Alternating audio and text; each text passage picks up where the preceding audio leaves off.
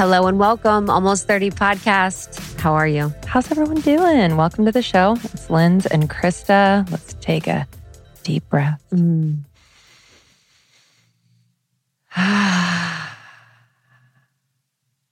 Okay.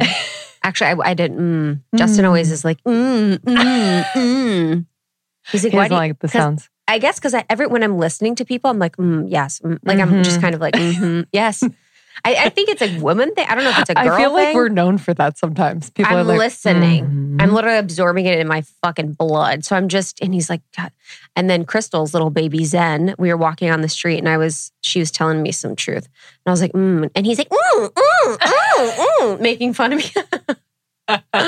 You know who else does it? Rachel Rosen. Do you remember Rachel Rosen? Yeah. We did a beautiful workshop with her in Austin. And then there's also an episode on her work in diversity, equity, and inclusion.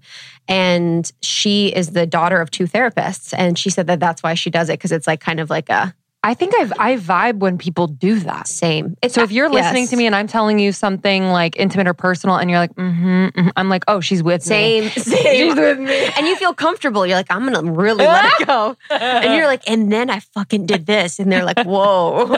And people get scared. Same. I like that that's important for me because I can tell when people are not paying attention. Yes. Yeah. And it's like, and then I don't share. I'm like, oh, well, this is pointless. Yes. Or you feel like they don't know what to do with the information and you're like, unsafe. Yes, unsafe. I take it back. Immediately. Like if they have a kid or like an animal and it walks in and they look at it, I'm like, oh man. I think with men, and this is a generalization, but even like if I'm talking to Sean about something, he'll be silent the whole time that I'm speaking, which is actually respectful. Yes. And whatever. And then he'll like pause after I'm done and there will be a long pause and then I'll be like, do you want me to do you want me to just listen or do you want me to respond? And I'm like, I needed some I would in spiral. There. Yeah, I need some because I'm like, when he's talking, I'm like, yeah. Yes. Yeah. Okay. Yes. I would honestly spiral. Yeah, Justin looks at me like he's like blank. I'm like, it's completely blank.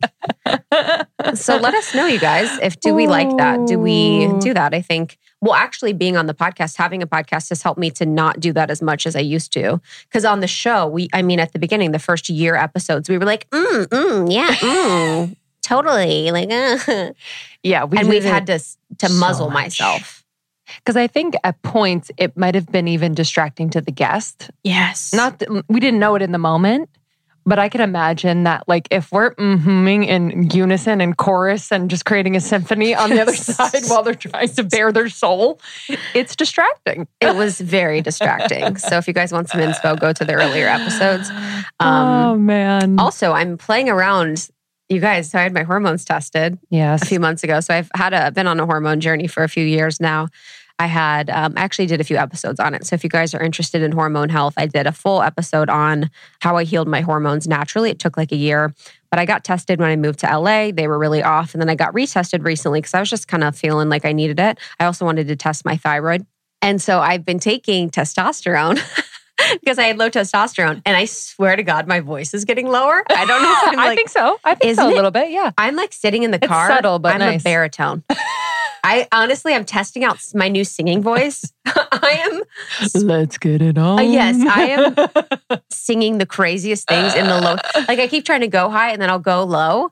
And I'm like, is it the testosterone? I'm like, wow. Isn't that interesting? So what does testosterone do in this balancing? A woman having a healthy testosterone level is really important for muscle mass, really important for like a good muscle to fat ratio, really important for like a healthy symbiotic relationship between all the hormones. And it actually can make people happy.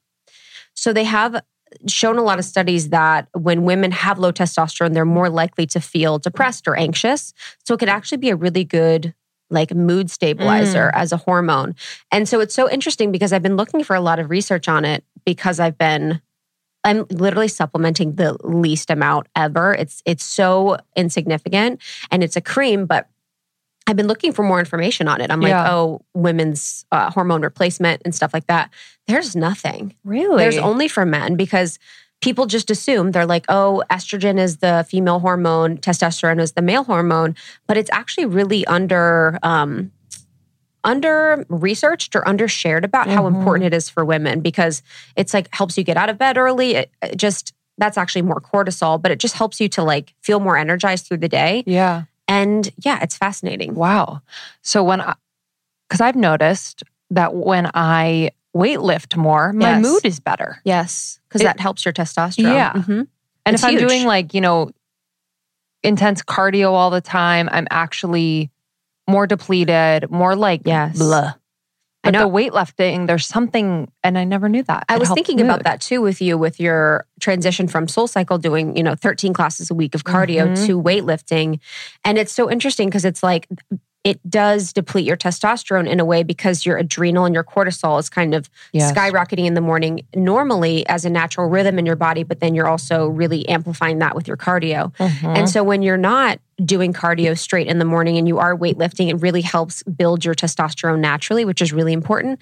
And that's actually what helps build your lean muscle mass and helps reduce your body fat with a healthy testosterone level. So it's interesting to think about that. Like as we think about the way that we work out and how hard you work out when you do cardio. I mean, I love all forms of working out, but how important it is to like incorporate the weightlifting and really think about how you can support a healthy like female testosterone. But then, for people that have PCOS, which we've talked about before on the podcast, you have to be mindful because that's like an imbalance of your testosterone. So it's really an interesting dance that we do and an interesting balance. But and thinking about all the factors that affect your hormones. Yes. And how people don't know. Yes. So there's so many that could be, obviously increasing or decreasing, whether it's testosterone or estrogen, and we're not fully aware of what that is. And so it could get to a point where it is so out of control, where it just, I'm sure, is just so overwhelming and frustrating.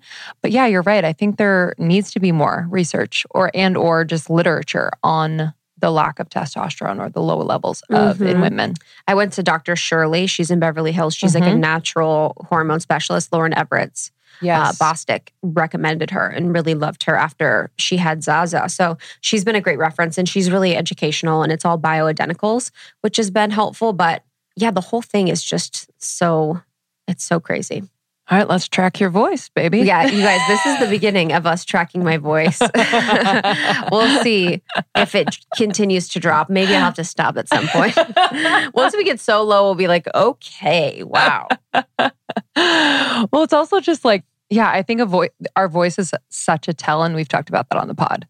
So it's like, yes, there is definitely like a physical aspect of what's happening, but then also maybe just like, I don't know, maybe it has to do with like, speaking your truth more, just being more, I don't know. It is something about caring less. It's like, or being, and this is what I've been focusing on this year, is being less performative. Yes. But being performative, I mean that in subtle ways. So it's like when I meet someone, being so uber. Dude, when do you do this? Oh my God. Just be, when you meet someone or you're talking with someone and you're just like killing yourself to really support them in whatever they're saying. Or, even when I'm out at events, or even with, not at events anymore, but with people, I'll have to bring my energy back to me. Because sometimes, even last night, I was noticing, I'm like, oh, bring your energy back. Because you're kind of reaching at people looking for, I don't know if I was looking for people to feed me energetically because I was tired, but I just felt myself reaching. And I was like, oh, be less performative. Like, just be. Just be. You can be It's almost like when you're tired, you overcompensate so that people don't know that you're tired and that you want to go home and go to sleep. 100%. But yeah, I feel that. Interesting. I'm excited for this episode. So from an almost 30 perspective, just a few notes. So Podcast Pro, if you guys want to launch, grow, or monetize a pod, you can go to almost30.com. There's tons more information there. And the website was launched in January. So it's beautiful. It's this beautiful labyrinth of us. So it's just a beautiful labyrinth. Membership enrollment's going to reopen in end of July. So we'll start that new enrollment August 1st. So make sure you're signed up for the waiting list. We have a couple hundred on the waiting list right now. You can go to almost30.com and sign up for the waiting list so you can stay in touch with everything there. And then what else? Earth Day sale. Oh, yeah.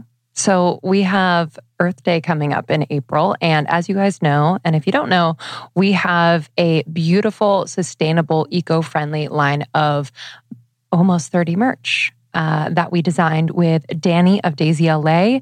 She's an incredible female entrepreneur here in LA. And so it's locally made, really fun, unique, like one of a kind designs. And we have sweatshirts and t-shirts, and they're going to be 50% off. So stay tuned for that sale. It's happening next week.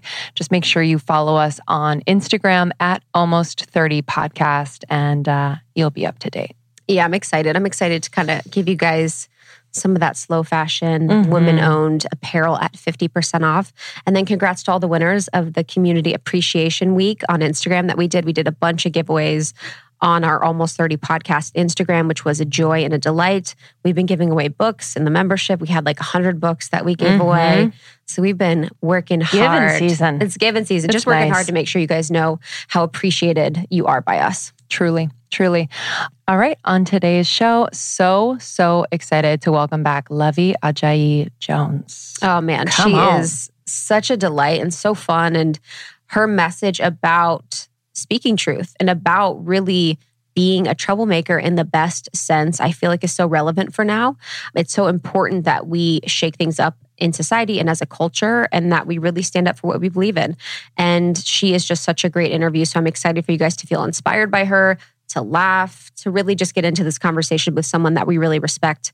We had her on the podcast maybe 4 years ago. So it's great to have her back on. Yeah, it was really cool just to understand this sense of troublemaker as something that lives in all of us. But she really talks about kind of how this troublemaker is, you know, put in its place from a very early age, whether it's through family norms, societal norms, etc., and just how we can reawaken this part of us, because especially this time on earth, it's so important that we are not giving in to our own personal fear about just speaking what's true for us and also what is true for the greater good. So it's really inspiring. It's really funny. She's just, I don't even know. She's one of a kind. One of a kind. That's the truth. Her new book, Professional Troublemaker, The Fear Fighter Manual, is out now. You can order it on her website, luvvie.org, Luvvie.org, or anywhere books are sold. Yeah, it's such a good one. And we read it as well. And it's cool to hear her like voice in it. You very much feel like you're talking to her. It's very much written by her. There's beautiful antidotes. And it was so inspiring just to rethink the way or the relationship we have with fear. It was helpful, it's tactical, and we go through a lot of that today. So I am really excited for this interview. You guys are going to love it. If you do, make sure to share with a friend that you feel like needs a little inspiration, needs a little kick in the booty, that you feel like you want to be a professional troublemaker with or see as a professional troublemaker, and just share the love. Yeah, make sure you subscribe to Almost 30 anywhere you listen to podcasts. We have episodes every Tuesday and Thursday. Stay tuned for this Thursday's episode. We have a special announcement, and we just really appreciate you. Thank you so much for being a part of Almost 30 Nation. Again, go to almost30.com. Lots of resources there for you. Make sure you follow us on Instagram, Almost 30 Podcast. I'm at Lindsay Simsick. And I'm at It's Krista. Thanks for listening, y'all. We'll see you on the other side. Okay, this app has been with me through seasons of wanting to prevent pregnancy and also get pregnant. The app is Natural Cycles. It is a leading women's health company that they created the world's first FDA-cleared birth control app. So the app's algorithm uses hormone-driven changes in body temperature to let users know when they're fertile and not fertile. It is so easy, y'all. Every single morning I wake up, I have the thermometer on my bedside table, and then I take my temperature. I input the temperature into the app, and boom, there you go. It is 93% effective with typical use and 98% effective with perfect use. It's pretty incredible. I know a lot of people are just thinking about their birth control. A lot of people are going off hormonal birth control. This is an incredible option for you. I've been using it for a couple years now. And again, it is so easy. So the algorithm uses the body temperature to determine where a user is at in their cycle. The more they measure, the more data it will have. And if you have an Oura Ring, by the way, it syncs with your Oura Ring and it'll take your temperature automatically. Pretty cool.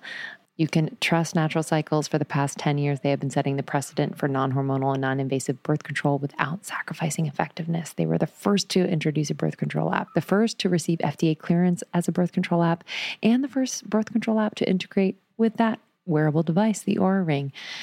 They're the best. I'm excited for you all. Listen, as our listener, you are going to get a discount plus a free thermometer, baby. Use code almost30 at naturalcycles.com to get 15% off an annual subscription plus a free thermometer. That's naturalcycles.com. You're going to use the code almost30 to get 15% off an annual membership and a free thermometer. Oh, y'all, I am wearing my shorts and my skirts and my dresses and my legs are out, and I'm just so excited about it because I have my Osea Undaria algae body oil and it is keeping me glowing. It's making my legs and my arms look just so fresh. So alive, to be honest, and so young. I love this product. It is from Osea Malibu. They just know what they're doing over there. They've been doing it for over 28 years. Skincare is their jam. It's clean, vegan, cruelty-free, and is clinically proven. Okay, it's infused with seaweed, which is the star of the show here, and I just love the products. They really work. So the body oil is so rich, but it's never greasy. Okay, and it's clinically proven to improve skin elasticity immediately. It's visibly firming your skin and makes the skin feel more sculpted and toned, which we love. It's so amazing. Overnight, you can do this during the day or overnight. I do it overnight, but I love the Undaria algae body butter because I would just wake up so insanely moisturized. It's indulgent and it's really great for crepey skin. I'll put it on my knees and my elbows and anywhere that's like kind of dry. It's clinically proven to hydrate for 72 hours. It just transforms the skin. You're going to be obsessed. And then finally, the anti-aging body balm. Yo, I mean, hello. Silky lotion serum. It just melts into my skin. I feel like it lifts and tightens and tones all over. I'm obsessed. Perfect for summer, baby. So glow from the inside out with clean vegan skin and body care from Osea. Get 10% off your first order site-wide with code A30POD at oseamalibu.com. You'll get free samples with every order. They're so good about that. And free shipping on orders over $60. Head to oseamalibu.com and use the code A30POD, A30POD for 10% off. Huge congrats. We're excited to have you. I think the book is incredible. And it felt, I heard you speak about the book and you were talking about how this was almost like the book that you resisted to write because it almost felt like it was too easy, because it's really that. It felt like it was just so you. And sometimes it is the easiest, most aligned things really come through. And being number 3 on New York Times bestseller today is just proof of that. Can you talk a little bit about, that process of writing this book and feeling like it was almost too clear for you and almost resisting that? Yeah, I think that's like another form of self-sabotage. Mm-hmm. When we would doubt things that feels too obvious. Yes. We will say, that can't be it. That's too easy. And I think with this book, my clarity in it wasn't that it was too easy. It was just like, oh, duh. This whole time, this was sitting in front of my face and I wasn't honoring it in the way I should. Again, I don't know why I always think I got to struggle for something. So because when it was time to write book 2, the whole time I should have looked at my TED Talk as the inspiration for this book. But I remember being like, I don't know what it is. Maybe that's it, but what part of it? But the whole thing, the whole point of it, which was that like, when I insist on not using fear to make my decisions, I win. Like whenever I'm afraid and I do that thing anyway, I win. That's ultimately the goal of this book, is to tell people that our fears are valid, but they shouldn't be what stops us from doing what we are purposed to do. The things that feel real to us, the things that sit on our shoulders and don't leave us until we get it done. So yeah, I keep learning the thing that feels too easy is probably the thing to do. Mm-hmm. Yeah, that feeling of needing the struggle in order to feel like you've earned something is something that I relate to a lot. Where do you think, is that just us as women, or where do you think that comes from specifically from your life? I think it's because it's almost like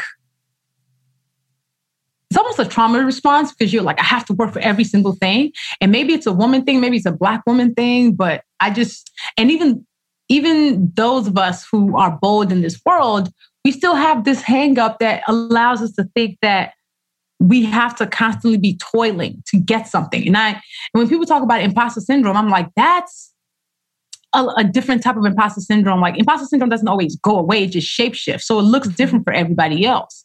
So I'm like, my version of imposter syndrome is not necessarily that I can't do it. My version is usually, that's too easy, that's not it. Or you're not ready for it yet. Like maybe wait a bit. That's my version of imposter syndrome. I think all of us have it in some way where we will question it unless we feel like we have earned it. Mm-hmm. Yeah, I feel like that's part of like our culture too. You know, it's almost like capitalism as well. It's like you have to earn it. Yes. You have to work for it. You have to, really grind for it. And I've been thinking about this a lot lately. And I was on a walk with a friend last night talking about that belief where we have to go through hell to get through heaven. Like you have to grind and just give up and it has to be miserable. And it's really almost something too that really rubs up against feeling worthy, but then also part of our experience where we feel like if I'm not explaining something where I'm like, oh, this is really good for me, this happened, I have to explain that it was really hard or that is miserable. If someone's ever like, you guys look like you're doing so good, I'm like, did you know that this happened to us and it has to be shitty? Because I have to like qualify the good things that happened to me almost. But when you're talking about imposter syndrome in the book, it was really cool because you were talking about how it's the cousin of fear and how it's really like adjacent to fear when you're feeling that imposter syndrome. When you're explaining your imposter syndrome experience compared to others, like, do you tell people to qualify their own imposter syndrome as it looks like for them? Or do you really think that imposter syndrome is something that we all struggle with and the steps to remedy it are all the same? I don't think the steps to remedy it is all the same. And I do think we all struggle with it.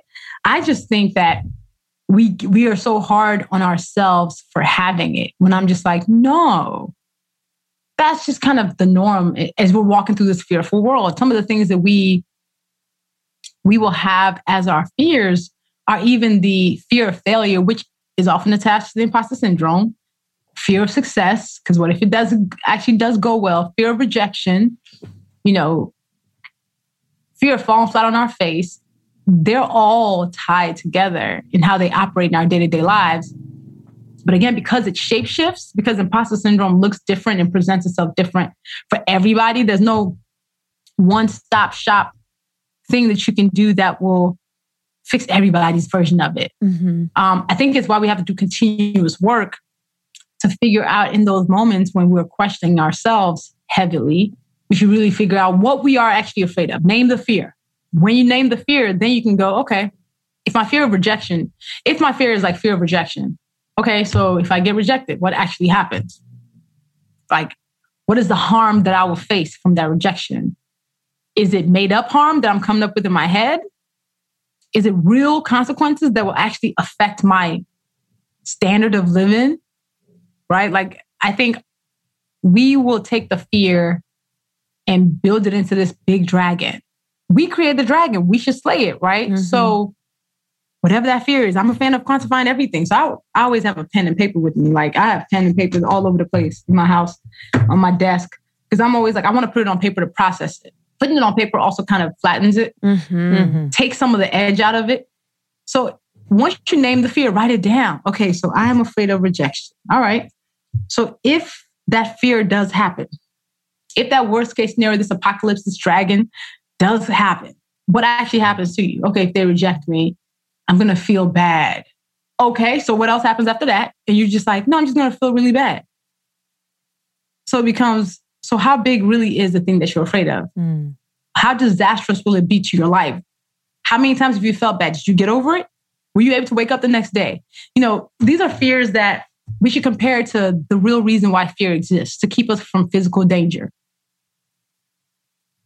Putting our hands in fire, jumping out of a plane without freaking parachute, leaving the house without a mask, okay, if you have sense in COVID. That same thing is the reason why we would be like, I don't want to ask for that promotion, or I can't ask for the raise because I'm afraid that they're going to say no. Okay, if they say no, did you die? right? Like, it's like from The Hangover, did you die? So I just think kind of giving ourselves the perspective of, I might still feel the imposter syndrome. I might still have the fear of rejection, but it becomes less scary when you can put it in black and white. You said before just about, anytime that you felt fear, it's really been something that's like propelled you forward. And I'm curious, like just in the context of this, like just thinking about how people are they just afraid of their potential? Because I've experienced that for sure, where if I actually confront this fear, then that means that I have the potential to grow through it and become kind of that next level version of myself, which would mean I would have to show up in a more embodied way or confident way. And it just requires more of us. Have you had experience with that or like any observations of that? Yeah, like my TED Talk, I said no to that thing twice because my fear was I was going to get on the stage and bomb. I was afraid, and my excuses, which were valid, okay, on the surface, since I was asked to do it in a year where I had like 50 speaking engagements. And TED, this was 2017, and TED does not play about their speeches. Like, they don't play about the fact that if you're going to be on their stage, they do quality control. And for them, that looks like getting you a coach. It looks like having you rehearse your talk 1,000 times. It looks like they've actually reviewed the script to make sure that the talk is to the level that they can. So I was like, yeah, I don't have time for that. That's like basically a part-time job. And if I don't have time for that, I mean, I will get on that stage and I'll probably bomb. So I said no. Said no again a few months later when they asked me to come do a panel at TED. And I was like, oh, I really can't come at that point because I was emceeing and keynoting another conference. And then 3 weeks before, I realized that I actually didn't have to be at the conference I was emceeing until like the day after the first day of TED. So I hit him up just to be like, hey, can I get a day pass so I can come cheer on my friends? And Pat Mitchell was like, well, if you can come to TED, we want you to speak. I was like, what? And listen, all of my red flags were going off. Like, I remember even asking a friend, actually a group of friends, like, hey, should I do this thing? It's 3 weeks away. And that group of friends said, yeah, that's kind of tight. That's you cutting it close. That I don't know. If that one, maybe you should wait till next year. And I was like, yeah, right. You're like, thanks, perfect. Moving on. I was like, perfect. Yeah, I created this freaking email. It's like 3 paragraphs of me being like, hey, I really wish I could come, but I don't want to take advantage of this. No, I said, I want to take real advantage of this. And I don't want to bomb on the stage. So let me just think about me for next year's. And I was about to send that when I called one of my friends, Unique Jones Gibson. And I was like, Unique, so they want me to do this TED Talk in 3 weeks. I'm about to turn it down. I've already written the email because everybody else has already had a coach. Everybody else has already had practice around this thing. So yeah, I'm probably going to turn it down. And Unique said to me, everybody's not you. She's like, you've been on the stage every 3 days. You've had your practice for the last 9 years as a speaker. Everybody's not you. So I need you to go off my phone and go write this talk. And she hung up on me. And I deleted the email because I felt convicted. I was like, well, guess I got to write this talk. And I was petrified. I was like, oh my God. So in 3 weeks, but I was still on the road. I was still traveling like every 3 days, doing a speaking engagement at different places. I was like, so somehow in the next 3 weeks, I got to write a talk, memorize this new talk, and get on this grand stage and not bomb. Yikes. But I did just that. I ended up writing the script in an Uber, like 2 days after that, thinking that they would get the script and say, you're right. You weren't right for this. We'll think about you for next year. And I was very much prepared for that. So I sent the script off. 2 hours later, I get an email from them. We love it. I was like, what? Madness. How?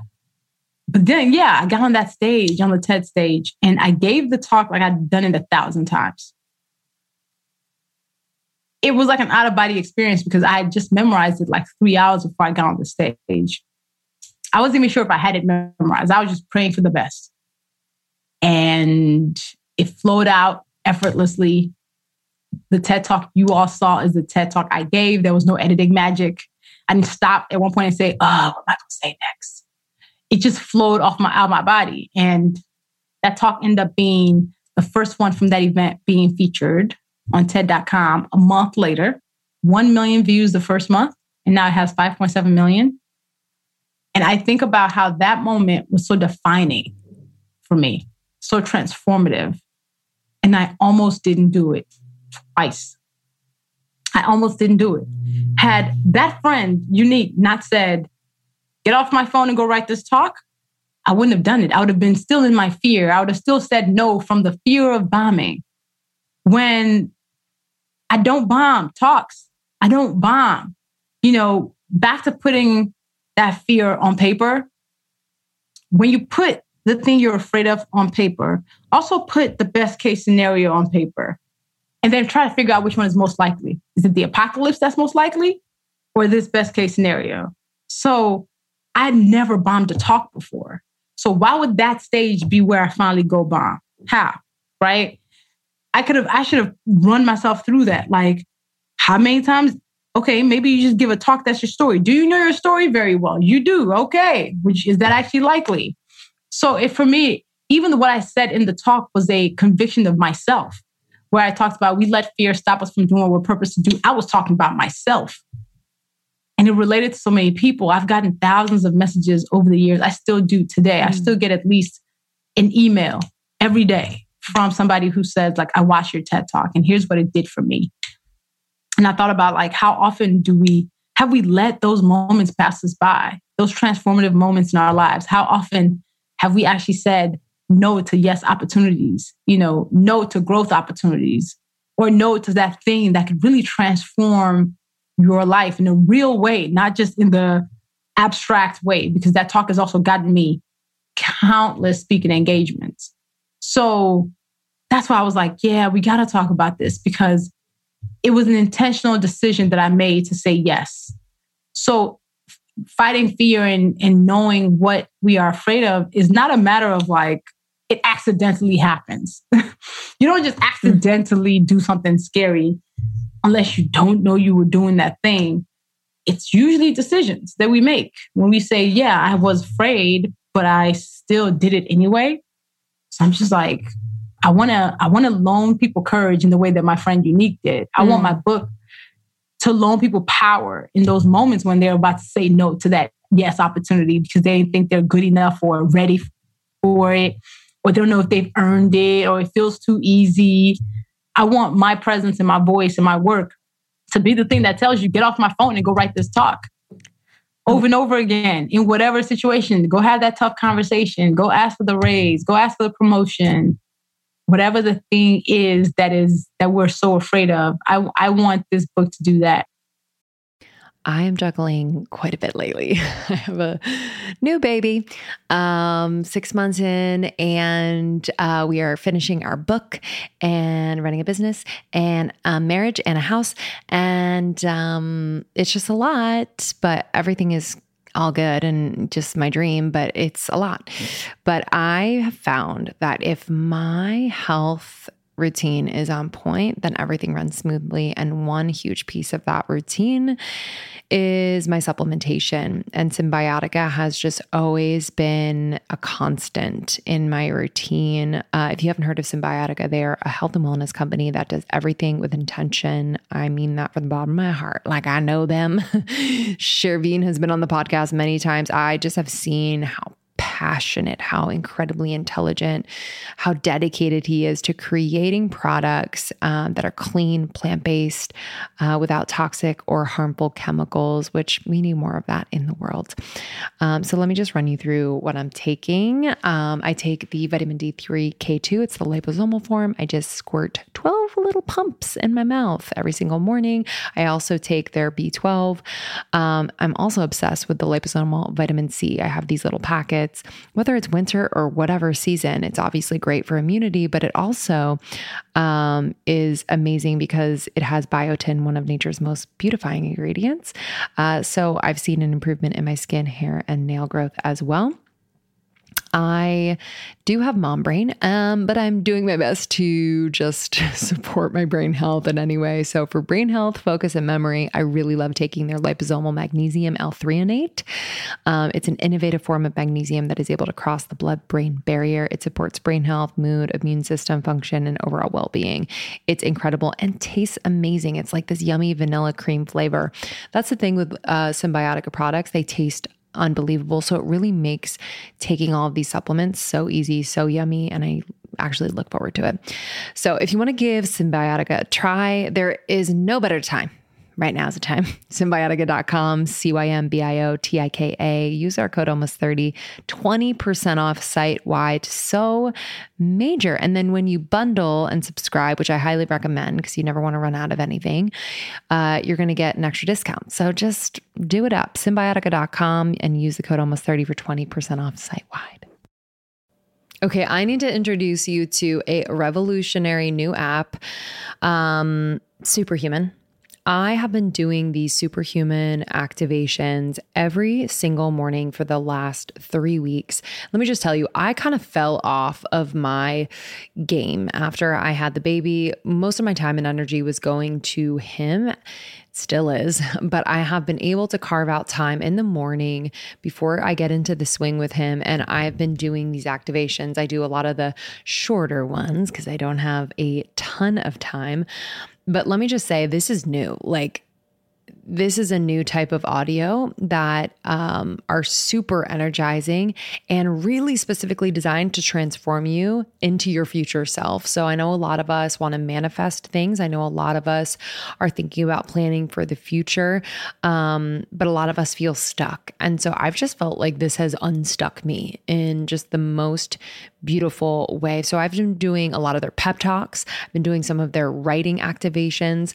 This morning I did the 3 morning questions. It was a 7-minute, really vibey writing activation that I love. So I had my journal out. Yesterday I did a pep talk about tackling procrastination. There's a part of me that procrastinates quite a bit. So I love this. I love this. There's going to be an activation for you for this moment, for this day. It's incredibly supportive. So we actually interviewed Mimi Bouchard, the founder, not too long ago. Check out that interview.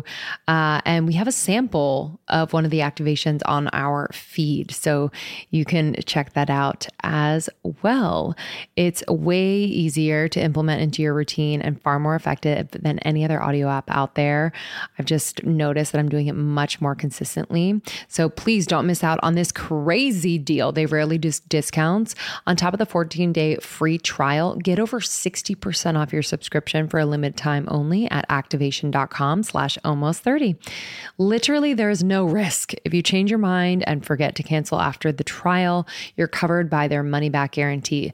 The offer is only available through their website, not on the App Store. So that's activations.com/almost30 for 60% off. It expires soon. Your voice is so clear and it's like cool. I'm like, oh, this is like reading specifically from you. And when you were talking in that story, it's so interesting, you know, the difference between sort of like the friend groups. And it's like, so you have the one set of friends that are like, yeah, too tight, not going to work. I don't think you should do it. And then you have the one friend that's like, get off my phone. And what do you how do you approach those? Or when you think about those two situations, obviously non-judgmental to both, but it's really like what's happening in both of those experiences and how has that made you think about who you're going to ask for advice from and who you're really going to lean on as like a person that you really trust and value their opinion? Well, shoot, Unique is usually the person I call now. Like, yes. We both do that for each other. Mm-hmm. We both actually told the story about how we've done, because Unique now has a game that she came up with called Culture Tags that she came up with and just mentioned it to me while she came and visited me in December 2019. We were sitting in my kitchen counter. And she's like, I have this idea for a game. And she tells me, and I was like, you have to do this game right now. And she was like, yeah, I was thinking about whether it was good. Like, no. I need you to do this game right now. In fact, buy the URL right now. Spend all this money on it. Do this game. It needs to happen. Well, the game is now at Target stores worldwide. A year and 3 months later. Wow. Target everywhere. She was featured on Target.com for Black History Month. Culture Tags has sold so many copies. So her and I both talk to each other and tell the story about how we usually loan each other courage in the moments when we have these great ideas or whatever it is. And we're usually the ones who are pouring gas on each other's fire, right? Like you got to know who's going to pour gas on it or who's going to pour water on it and like kill the fire. And a lot of people are surrounded by people who will pour water on their dreams, who will tell them, who will like pass on their fears, not courage. Like the person who you say you want to do this thing, they're like, I don't know. And instantly you feel less brave about it because this person now has passed on their anxiety to you that didn't belong to you. And you go, yeah, you're right. Maybe I should. The person who then tells you, no, I need you to do this thing. It's a great idea. That person infuses you with this extra courage that you're like, okay, let me just go write down this concept. I can make it happen. It is literally the difference between ideas happening and them dying. The people who we take them to. So I think people just need to be cognizant of, and you know, most people know who are the friends or family that you have who will not pass on their fear to you, who will say, it's a big idea, but you can figure it out. I can help you. You can figure it out.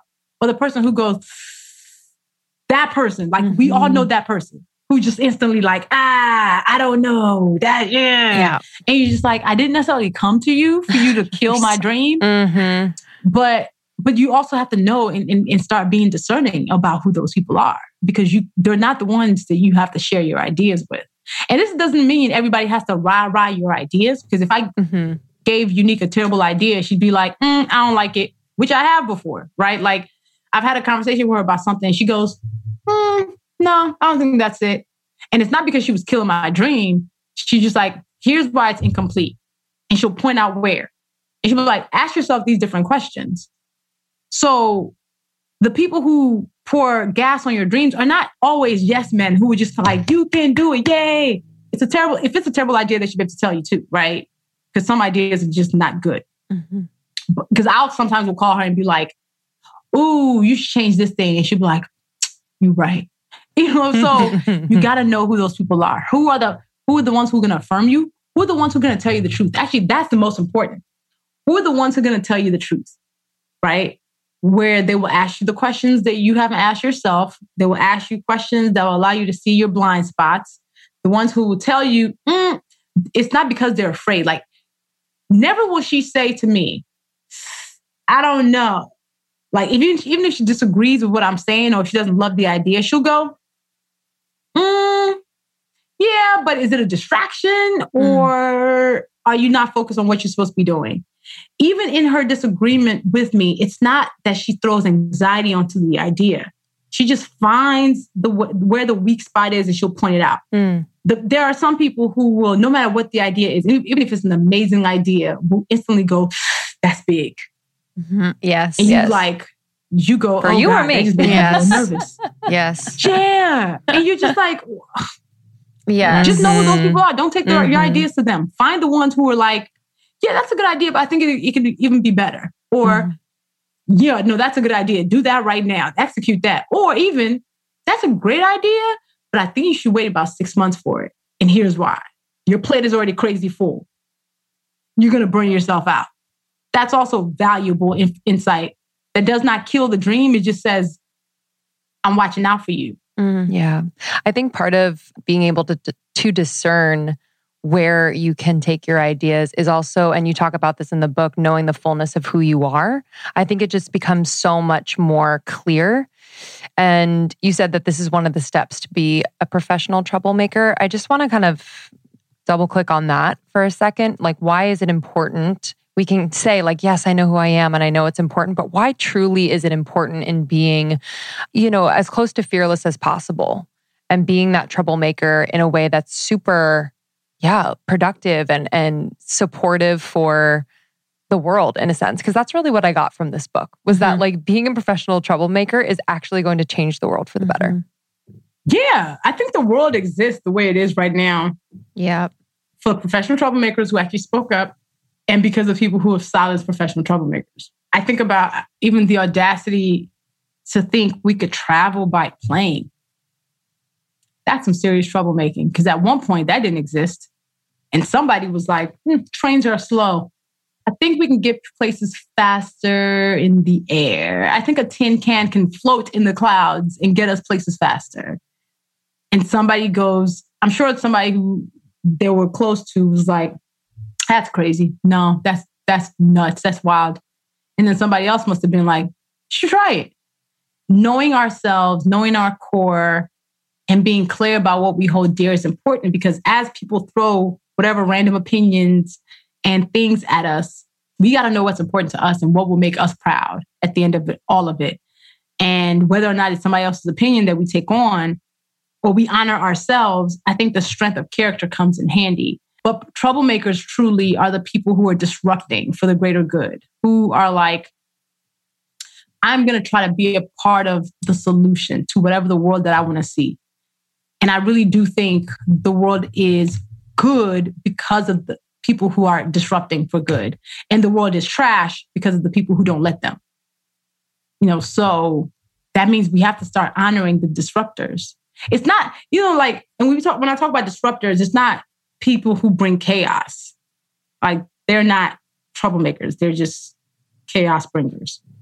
But people who speak up in a room and say, hey, let's make sure that idea is more thoughtful. They're the people who are challenging your uncle at the dinner table who makes a terrible joke. They're their friend who tells you, hey, let's have a tough conversation. Mm-hmm. And I think all of it is necessary. And we are either the troublemakers or we've silenced troublemakers. Or we've been the people that have been neither and we just watched. Mm. A lot of people are like, oh, I wish I was a troublemaker. You can be starting today. And it's not even in big moments, even. Like, that's why I'm like, even having a tough conversation is making trouble. Mm. Because if you weren't going to do it before, if this thing is with the intention to fix something that feels broken, that still matters. The making trouble is not just when you're marching or challenging the system. I think it's sometimes you make trouble with yourself. Admitting that the career you have is not the one you want can actually make trouble for you, because you'll be like, oh God, now I have to fix this and like change this up because I know I hate where I work. So all of it is like, let's welcome trouble. Because at the other side of it is something better than what was there before. So let's welcome the tough conversation, because now you know how everybody feels and y'all can talk through it. Let's welcome the people who challenge us in companies, because they'll make sure we do the best work possible. So instead of running away from it, I say we run towards it. Amen. Yeah, it's interesting too with I was thinking about when you're talking about chaos and, even in from a physics perspective of the universe, it's there has to be chaos to create order, and chaos is the birthing place of order. So, but it's always our perception of what chaos is. It's are we perceiving this chaos to be bad, or are we perceiving this to be the precursor to a creation of a new experience or a new order? And also with being a troublemaker, there's so much mindfulness to it. It's so much awareness. It's when you become a troublemaker, you have to be mindful of where you're being fearful, or where you're being small, or where you're sitting on the sidelines, or where you're judging others that are living and being troublemakers themselves. And I think for me, and I'm curious of what you think, it's almost like the mindfulness and the awareness and sort of self-awareness enough of your experience and how you're living in it is the first step to becoming a troublemaker. What would you say? Absolutely. And I love that idea that, order is birthing chaos. Yeah. Yes. The thing is, what people consider chaos is disagreement, right? That's where chaos has been bastardized. Disagreeing in a room and having a thoughtful discussion back and forth is not chaos. People are very quick to name something as chaos. Mm-hmm. But I'm like, really, chaos is just something different happening. And it can be beautiful, but it's just because we're so uncomfortable with anything that feels like a lack of harmony, when the harmony that we're even thinking about is not even real harmony.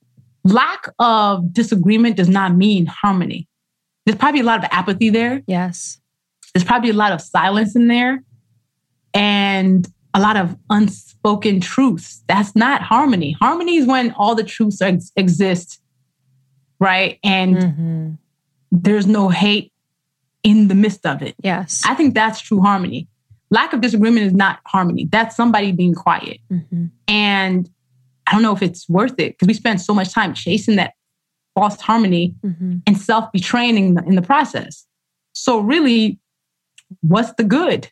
What is the good? Yeah, I've been actually obsessed with that thought lately of like true peace, the feeling of true peace and the feeling of like superficial peace. And it's that same concept where so many people live in homes or are in relationships or experiences where there's peace on the surface, but there's so much unsaid and they're not really speaking their truth. They're sweeping it under the rug. They're avoiding the conversation. They're avoiding that chaos so much that there is on the surface feeling of peace because nothing's being said. And we assume that not speaking and being quiet is peaceful, but there's so much going on underneath the surface that there's like this chaos underneath. And if people are able to bring that to the surface and actually talk about it and be troublemakers, like experience chaos for a few moments, experience being unsure of what's going to be said by each person or how it's going to end up, people will eventually be able to experience and feel that true sense of peace and that true sense of like calm because what was before under the surface has now been like experienced and worked through or felt. It's an excavation. Yes. Yes. To your point, like peace, for you to get to peace, you're going to have to excavate all the things that's not okay. It's like a garden. You can't have a beautiful garden with all the weeds still there and be like, oh, just because the roses covered the weeds is beautiful. They just happen to cover the weeds. They're still there. And I think that's what really happens because we've all been with the people who just like, we just have to be polite. And I'm just like, polite is a weapon.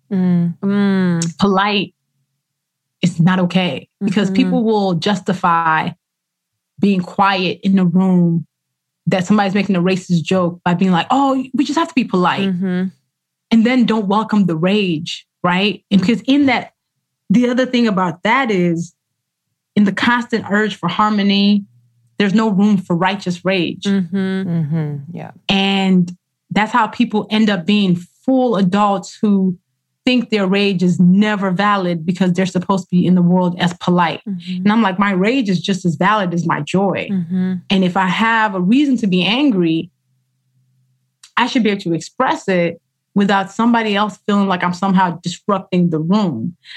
I think there's so many times, we all know people who have been in rooms where you can tell where rage is not welcome. And I'm not saying, Tasmanian devil rage or throwing stuff at the wall. But being somebody who feels deeply passionate about what it is that has caused them anger, however way they felt harmed. And yeah, we don't know how to handle those situations. So then we tell people, we just gotta be polite. But why should somebody be polite in a moment when they feel harmed? Right? Why should somebody be polite as a response to somebody's hate? Why would we ask people to somehow swallow down their anger just to make the room harmonious when if I'm already angry, the room is not harmonious.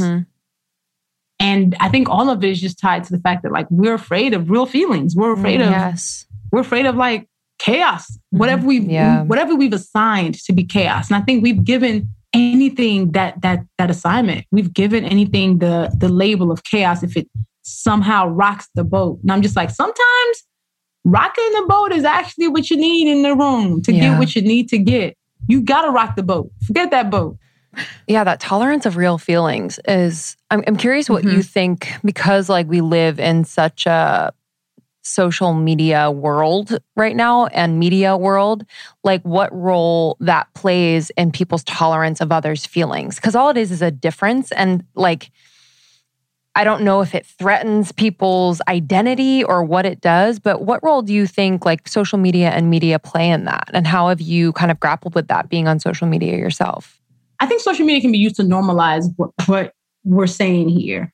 And I think I try to use it to normalize that stuff because there's a lot of people who are like, oh my God, we love Luvvie. And I'm like, but I also will show up and show you rage about what's happening in the world that's not okay, about moments of being taken advantage of. Because I want to normalize that feeling because it's just as righteous as when I am showing joy. And where people can love it in me, I'm like, do you love it when your coworker shows a little bit of rage, who looks like me, right? Do you honor them or do they get written up by HR for being difficult. How are we exercising our privilege and our power in these rooms? And social is a great way to exercise it to people you might never meet. Because I want people to normalize all this stuff as somebody who has name currency, who has this big platform, who a lot of people listen to. I'm like, if you love these things in me, do not hate it in somebody else. Because I happen to make it more palatable for you. My form of rage might seem less threatening to you. Again, I'm not saying this is rage of like, let's throw hands or throw something around, but people feeling deeply offended or about the state of the world, about being cheated in their offices, about being written up, the dog whistle, microaggressions. And then they're still expected to be polite at the end of it all. And I'm just like, the powerful thing about social is that we can now hear other people's stories. You can hear stats all day long. It doesn't hit you until you hear a story about somebody that you know and you might have really deep respect for. And you hear, oh, wow, you're still dealing with that? Wow, that makes it more real. So yeah, I think social media is a normalizing tool. It's a storytelling platform. And we should tell our stories. We should talk about our lives. We should find common ground on these platforms and use it for that. Because I think the world would be better if people are less afraid of the rage of people who are marginalized. Everybody's rage is not going to get you harmed. But people need to just listen and hopefully compels them to take some action that shows that they actually care about what happens to other people. Hopefully they're peer pressure into being a part of the solve of the world. That's the other thing social media is great for. You can peer pressure people to do things. So, usually peer pressure is talked about in like, oh my God, somebody's being peer pressured to drink. No. I think we can peer pressure each other into being truer, for sure, more fearless. And fearless does not mean like they're not afraid. It's just like, you're not going to do less because of your fear. And some of that is going to be because we're all sharing it. And that's what I'm hoping happens. Okay, small daily actions. They just make a big difference. And I just cannot emphasize this enough. It creates this cascade effect and honestly a snowball effect. So one begets the next. Really great, positive, small action, but it almost has like a bigger impact as the week goes on. And I'm just someone who very much believes in this, whether you're like smiling at a stranger, or maybe you wake up a little bit earlier to practice your meditation, or maybe read part of the book that you're loving, or maybe you integrate a healthy habit like taking a probiotic, which is something that I've been doing for a few years now. I've been taking Seed's DS-01 Daily Symbiotic, and I love it. And I've just noticed that this is the catalyst at the beginning of the day for a ton of healthy choices that I make. And I've noticed a difference when I don't take it. I forgot on vacation a few months ago and I noticed a difference. I was bloated. I wasn't as regular. I started to get a little breakout on my chin. Things were just going haywire. So I'm just so thankful for Seed. If you are someone who wants to support your gut or your skin, digestion, your gut barrier integrity, I recommend Seed. Their DS-01 Daily Symbiotic is incredible. What is different about Seed? So Seed's patented capsule and capsule design is so unique. It basically means that the fragile bacteria within the capsule can survive the journey. So from like shipping to your door to when you put it in your body, all the way through your GI tract, all without synthetic or chemical coatings. And this was developed in collaboration with Seed's scientific board and based on their foundational work in probiotics and the microbiome. They are the best in the space. So I trust them and I've experienced incredible results. So trust your gut with Seed's DS-01 Daily Symbiotic. Go to seed.com/almost and use the code 25almost to get 25% off your first month. That's 25% off your first month of Seed's DS-01 Daily Symbiotic at seed.com/almost. The code is 25almost. Yeah, I think it's like with the peer pressure thing, sometimes I get scared that peer pressure just causes like a change in optics and like it's almost like there needs to be peer pressure and education. And, I completely agree with you. I think peer pressure is really beautiful for making change in a lot of ways. But then sometimes I'm like, are people just changing optically, but not actually changing internally, which is causing like great deep change that is culturally affected over time, but rather like just posting the thing or like doing the thing that you know what I mean? We saw that. 100%. We saw that happen with the black squares, the people just performing change. Yep. And that's why my last section of this book is do. It's not enough to say you are going to be a part of a change. What is the action that you're taking to be a part of the change? Like, I think the black squares of 2020, and you see the same people being microaggressive. And it really gets people being like, okay, so that was a performance. It didn't have to be, though. It didn't have to be. People have to act on these things. Just take actual, concrete action. So that it just doesn't end with the fact that you're saying cool things. That's why you have to be who you say you are in private and in public. All of it is relevant because we can't just be like, yeah, we're going to be different. We're going to grow. And then when they ask, where's the proof? And you're just like, I was going to start tomorrow. Like next week. Okay.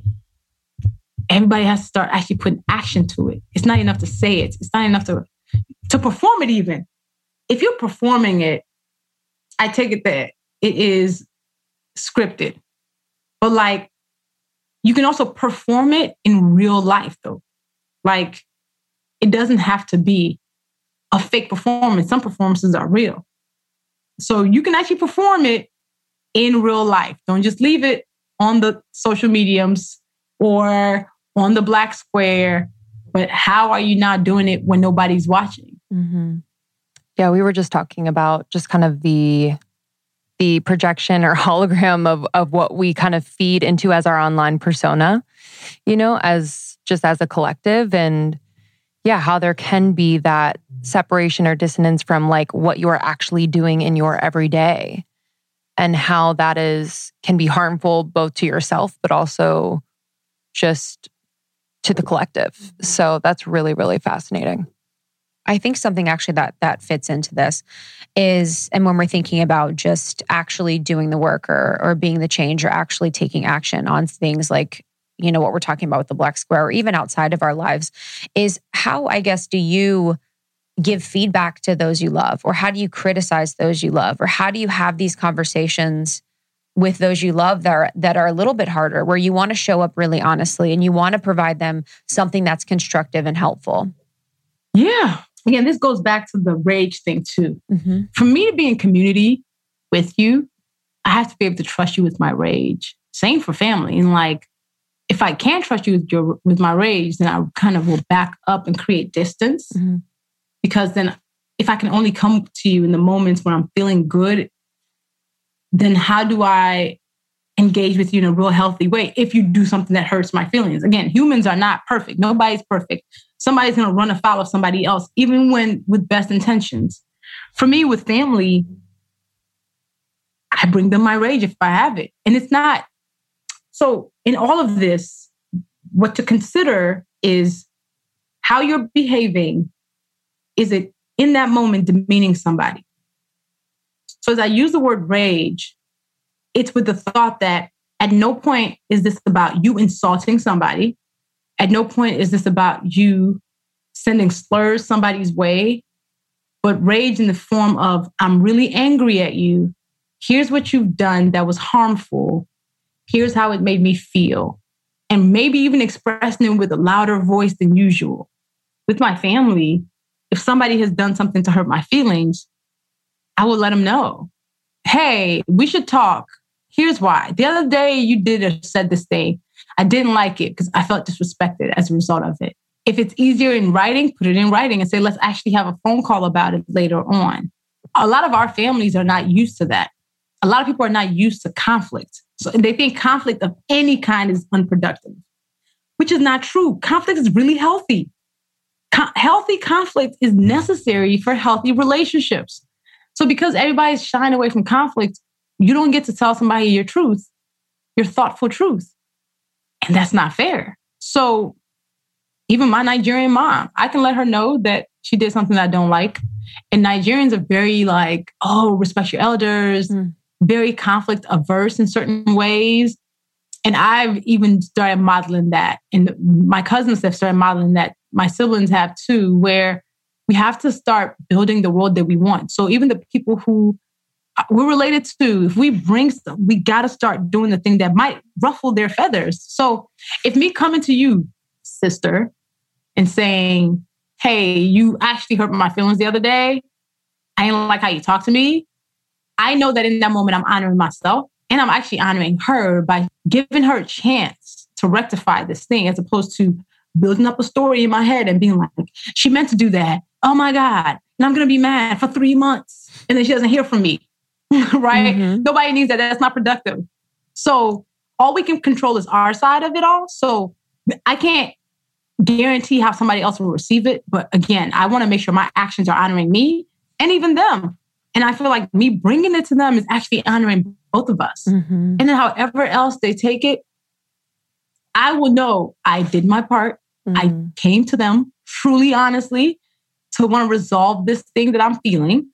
And they didn't receive it. That is not my fault.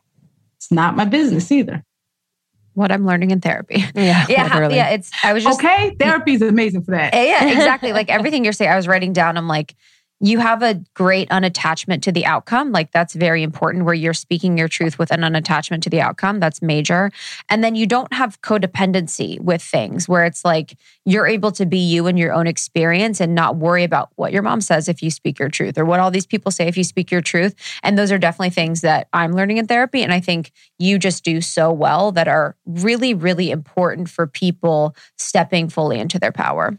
It's like avoiding the people pleasing ultimately. Yes. Yes. And I was just thinking about, like, you know, in a family dynamic, and especially culturally, where, you know, you respect your elders, and it's like breaking out of that a little bit so that there is growth and evolution intergenerationally as well. So like, I'm sure like you just being really honest with your mom and telling her how what she said made you feel, there's also like a growth moment for her. And that's an opportunity. And if you would have withheld that, that would have been unfortunate to not like grow in that way together and individually. So I just think that's a really important point, because I definitely have like codependent tendencies where I keep back my truth so that I don't make my parents feel insecure, inferior, shameful, etc. But it's really holding back like an opportunity for them to grow. I love in the book, Krista and I were talking about this before we started the interview, just writing your own life mission statement. I thought that was so powerful, and it actually intimidates me to think about a little bit. But I just think it's really, really powerful. Can you briefly just kind of describe what that is, and how people can begin to design that for themselves? Yes, it's a couple of paragraphs that really talks about who you are, who you're possibly related to, what you hold dear, what your core values are, why you're still amazing, even on your worst day, and the legacy that you want to live. And I think it's important to write it in the moments when you're feeling good, so you can refer back to it in the moments when you're not. It is an exercise that I think everybody should do, that I put the formula in the book for everyone to download. But I think it's important because there's so much to be unsure of in this world, but there's some things we can be sure of. Who we are, who we're related to, what makes us really good. We're placed in like a doubt loop. We're constantly doubting ourselves and each other. And I'm like, okay, what can I stand on? What am I sure about? And in the moments when you're really unsure, or you had a horrible day, or somebody called you a name that definitely is not yours, or try to make you feel bad, you should have something to refer back to that brings you back to yourself, that reminds you that you are amazing. And I think a life mission statement is exactly that. Do you go back and edit it or let it evolve? Or is it something that just kind of holds true and is... You can evolve it. I think with all things evolving it, you can look at it once a year and be like, is it still true? Yeah, like it shouldn't be a constant change. because that's just too much. Mm-hmm. But like, if you change it once every couple of years, okay, that's clear, that's fair, but it's something else that you can hold on to, something else that's an anchor, you know? And I think it's really important to have, because there's just so much that we question every single day. Every single day. It's exhausting. We spend a lot of time questioning ourselves. And I'm just like, what do we know to be true?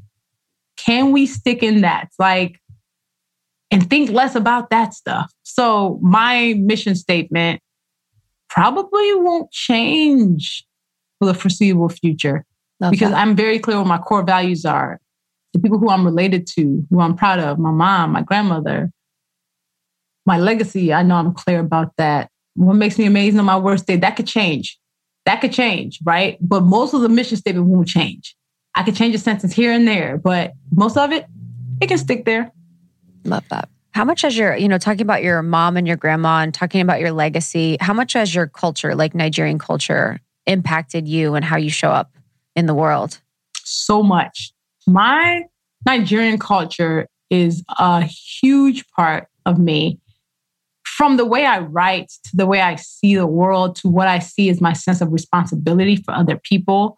Nigerian culture, which is hella deep and like really variant, we're definitely not a monolith, is really collective. It's a collectivist culture where you're supposed to think about community as you're moving through it. If you're okay, but your next door neighbor doesn't have food, somebody's going to side eye you like, wow, so you didn't feed them as you were feeding your people. And I think that part of the culture is definitely something that I hold dear, because I feel deeply responsible for what happens in the world. I feel deeply responsible for what happens to the people around me. And I feel like if I'm good, but everybody I love is not, then I'm not good. And that I think is really deeply in the Nigerianness of it all. And how I write, Yoruba, which is my language, my first language. Actually, Yoruba and English are equally my first language, but it's my lineage language. It's very metaphorical. It's very descriptive. Like there are certain words, there's a lot of words that don't have English equivalents. And even that affects how I write, because I think in pictures, kind of how the language does too. And that's a big part of why a lot of people love my writing, because they're like, yo, this is hilarious. And I'm like, I said that with a straight face, but okay. I'm like, I actually wrote it with a straight face, but hey, if it made you laugh, I'm with it. And that's really why my writing, I literally be like, man, God, I was so serious. And everybody's like, yo, that was hilarious. I'm like, really? Yeah. So it works. It really works. And the humor is cultural. Yeah, there's a lot to that. That's cultural. That's beautiful. Last question for me. You talk in the book about just being quote unquote too much. And I feel like I've had so many conversations with women in our community specifically where and in the context mainly of dating and being in their single season and just feeling like that was reflected back to them so often, that they were too much, too confident, they shine too much, to this, to that. And I experienced that as well. And yeah, I love this idea that it actually is like your superpower. So what was your experience in kind of realizing that part of you that the world thought was too much was actually the thing that was going to set you apart in the best way? Yeah, I think the too much thing, women especially get that. Like, you're too much, or you're too sensitive, or if you're a Black woman, you're getting, you're too aggressive. Mm-hmm. And I think for me, that experience, what I got usually was, you talk too much. And I'm like, yo, that's what makes me amazing. I'm a great speaker because I talk too much. I make good money because I talk too much. It really is one of those moments when you start realizing that a lot of us, in the feedback that we've received, whether growing up or even now, have been told that we're too something because people won't say, I want you to be less. It's easier to say you are too. And that thing that you've been critiqued about oftentimes is your gift, or is something that makes you stand out for good. if it's wielded well. But because we've been criticized about it, we've internalized it as something that we need to change or be ashamed of or be guilty about. Somebody has probably been called too big, right? So now they're like, shoot, I need to lose weight. I've been called too small. I've actually been called too small. And I'm like, so you want me to gain weight? Okay, but then you tell the other person to lose weight. So at what point do you meet us in the middle? Like, at what point will we be good? Like, what happens if we don't spend so much time internalizing these critiques and thinking there are things we need to change? What happens if we say, oh, you think I'm too tall? Well, shit, maybe I'll be good at basketball. You know, you think I'm too thoughtful or too quiet? Maybe I'll be a great therapist. Okay. You think I talk too much? I'd be an amazing speaker. But so many of us have been traumatized out of our superpower or insulted out of our superpower. And then we grow up and we go like, I'm looking for my purpose. Yeah, your purpose was tied to that thing that people critiqued out of you. And now you have to reclaim it. And that's tough.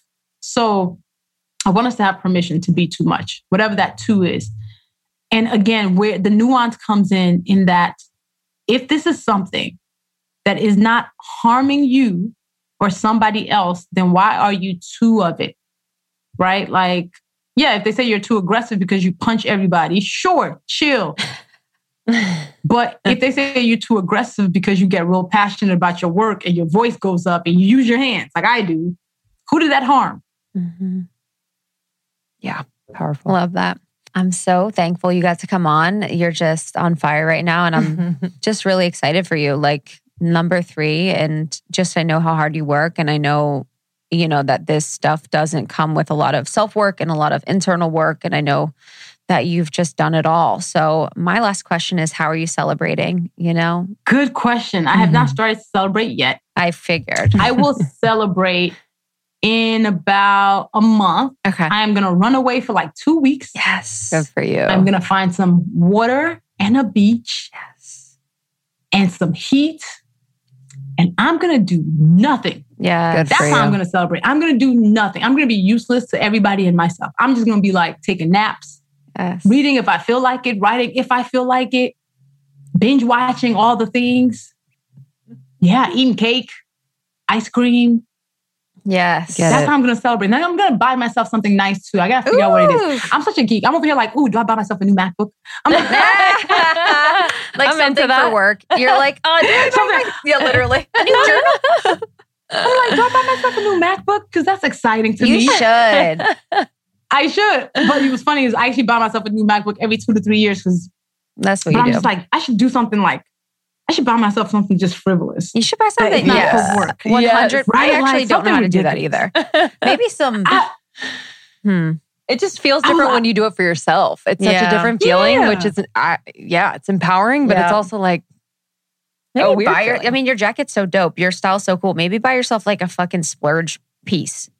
Yeah, that's what I was thinking. Like, is there a pair of shoes that's just dumb? But I'm just like, ooh, I want these because I just want them. Yes. I gotta find out. Yes. Because I'm like, number 3 is epic. So I gotta do something that's just You need dumb. some crazy shoes. Yes, I cannot wait. It's Custom gonna be some something. Shoes, yes. some diamonds. I might buy was myself thinking some jewelry. diamonds. I'm here I really do love jewelry because I'm always wearing like 3 chains. And so I'm like, ooh, maybe my jeweler can like make me something really nice. Rubies. I gotta figure it out because I gotta do it because I have to do it. I'm just like, oh no, I gotta commemorate this moment. Yes. With something. So I gotta think about that. So I'm gonna do a luxurious vacation for sure. Yes. And then some other item. Yes. Dope shoes and some jewelry. We'll be looking out for it. Yeah, I'm glad we ended on that actually. So you could like now leave and be like, what am I going to do with my shoes and my jewelry? Like now it's like you can go daydream. And so everyone, the book is available on Amazon. We'll have it in our show notes. And then we have another interview with you that we did previously, which was incredible. So just thanks again for coming on and just sending you like so much love. And thanks Tiff for your help. Tiffany for your help. Thank you so much for having me back. Yes. You're so welcome. Awesome. You're so welcome. Proud of you. And we'll definitely talk to you soon. Hopefully we get to meet in person at some point in this lifetime. Indeed. After this crazy pandemic. I know. Awesome. All right, Luvvie. Have a wonderful day. Appreciate you. Bye, guys. And we'll see you soon. Bye. Thank you so much, Luvvie. You can find her book, Professional Troublemaker, anywhere books are sold. Her website is luvvie.org, Luvvie.org. Yeah, and you can listen to the first episode we did a few years ago by searching Luvvie with 2 V's, almost 30 on wherever you listen to podcasts. And you can find Luvvie on Instagram. Yeah. Thank you guys so much for listening. We appreciate you always coming to us to just learn about different perspectives. And we appreciate you sharing this podcast. So if it's resonated with you, I'm sure it will resonate with someone else. So send it to someone in your life. That means a lot to us. Yeah, almost30.com for courses, programs. We have Podcast Pro. Anything you want to learn about that we've talked about here, we're happy to share more. And then you can find us on YouTube, Instagram, Almost 30 Podcast.